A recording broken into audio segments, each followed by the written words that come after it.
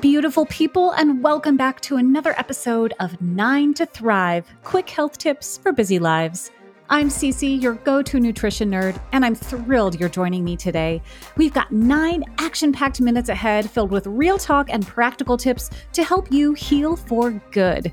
So whether you're on your commute, taking a quick break, or multitasking like the boss you are, let's dive in and make every minute count. It's time to nerd out. Today, we're dissecting the U.S. food system and its guidelines. I'm going to tell you about 3 big things or patterns within our food system that are sabotaging your health. First, the over-indexing on sugar. Second, our modern farming practices. And third, the medical barometer for what's considered normal or healthy. Let's get into it. Ever wonder why certain foods are pushed on us more than others? Or why some foods that are clearly unhealthy are still labeled as good for you? If you've been scratching your head about this, you are not alone, my friend. All right, thing 1, over-indexing on sugar. Let's rewind to the 1950s and talk about a man who changed the course of nutritional history, but not for the better. Ancel Keys, an American physiologist, conducted what was known as the 7-country study. Now, this study was supposed to challenge the idea that vegetable fats are better for the heart than animal fats. But here's the kicker. The study actually found the opposite. Now, Ancel Keys did not just make a mistake. He intentionally manipulated the data. He started with 22 countries, but conveniently tossed out the ones that did not fit his hypothesis. When other researchers included all the original countries in their analysis, the supposed link between fat and heart disease vanished.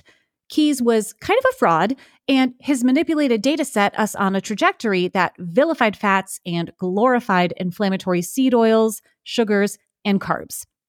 He's the reason that a lot of us grew up eating skim milk and corn checks for breakfast instead of delicious bacon and eggs. So Keys's intentional misinterpretation of the data led us to believe that animal fats or saturated fats were the enemy. So these fats were removed from processed foods.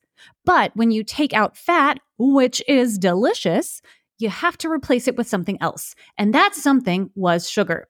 Well, and toxic, cheap seed oils, but we're going to save that one for another shortcast episode. I want to zero in on the sugar component of this. So most people think that sugar is only in desserts or sweets. Wrong. Sugar is in nearly everything. Crackers, high-fiber cereals, yogurt, granola bars, protein powders, and even foods labeled as quote-unquote low-fat or quote-unquote healthy. Food manufacturers are super sneaky. They use different names for sugar and sugar-like objects, making it really hard to recognize. In fact, there are over 56 different names for sugar, like WTF. The detriment of sugar is not just weight gain. It impacts nearly every aspect of your health: cognition, energy, sleep, mood, hormone balance, heart health, cholesterol, metabolism, and more. Have you ever watched a child enjoy a sucker or a lollipop? Inevitably, the little peanut gets remnants of it all over their precious little face and hands, and it creates this sticky mess. Well, that happens to our insides too. Sugar sticks to our tissues, our organs, our arteries, and it creates buildup that leads to chronic inflammation, which is the precursor to conditions like autoimmune disease, hormone imbalance, type 2 diabetes, heart disease, and the big C, cancer. All right, moving on to thing 2, modern farming practices. So monoculture farming is a form of agriculture that is based on growing only one type of crop at one time on a very specific field. Monoculture farming is one of the most disputable topics in today's agriculture industry. So as the world's population continues to grow in number, and the demand for food on the global scale keeps rising, many farmers deem monoculture agriculture to be the simplest solution for satisfying this constantly growing need for food. But this approach to farming upsets the natural balance of soils. It robs the soil of its nutrients, resulting in decreasing varieties of beneficial bacteria and microorganisms that are needed to maintain balance for the soil and for us.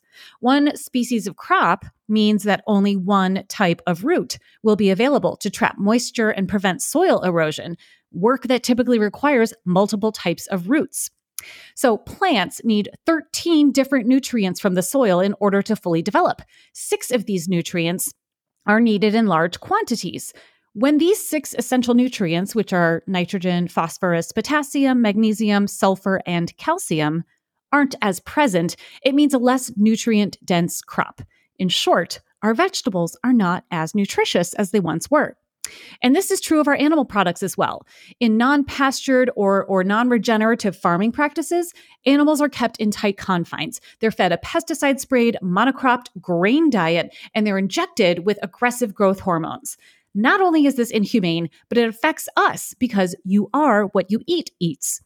In other words, we consume everything that the animal we eat has consumed. So if you're eating conventionally raised animals, you're also consuming all of those pesticides and hormones.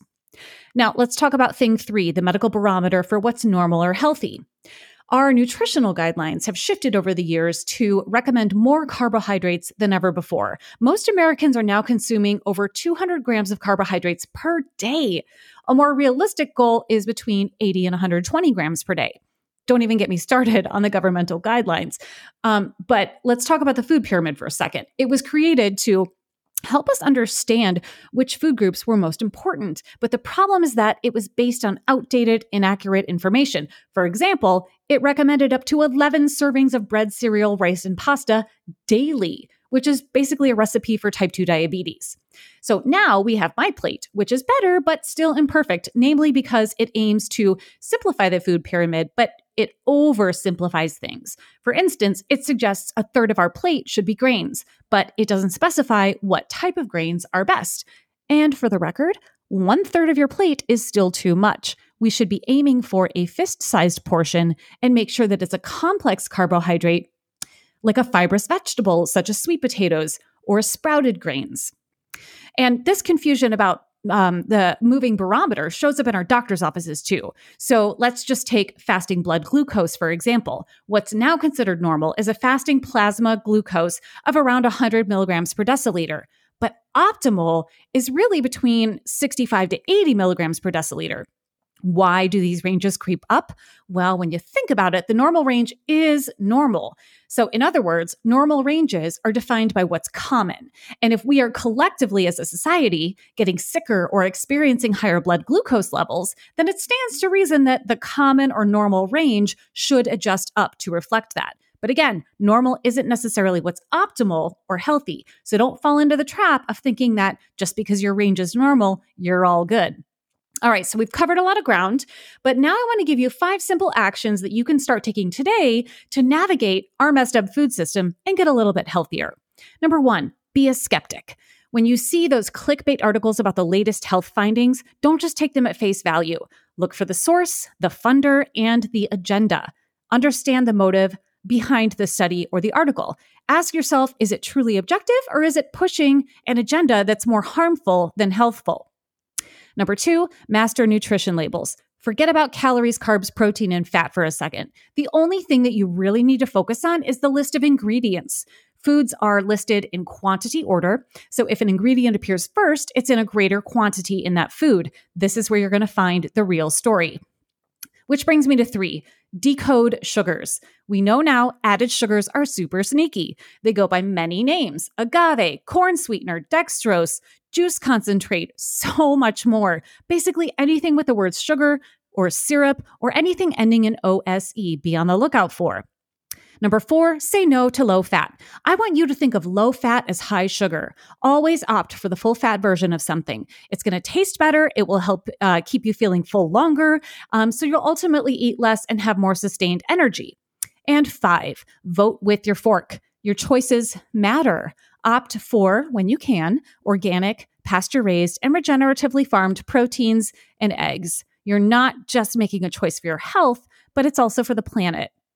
So what have we learned today? We've talked about the 3 big things within our food system that are sabotaging your health: the over-indexing on sugar, the modern farming practices, and the skewed medical barometer for what's considered normal or healthy.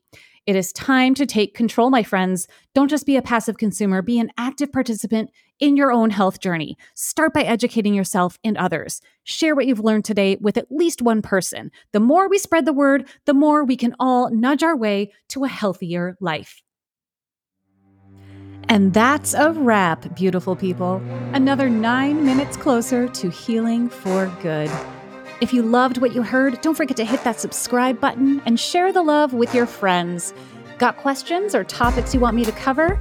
Just slide into my DMs on Instagram at NutritionNerdCC. Until next time, keep thriving and remember, you've got this.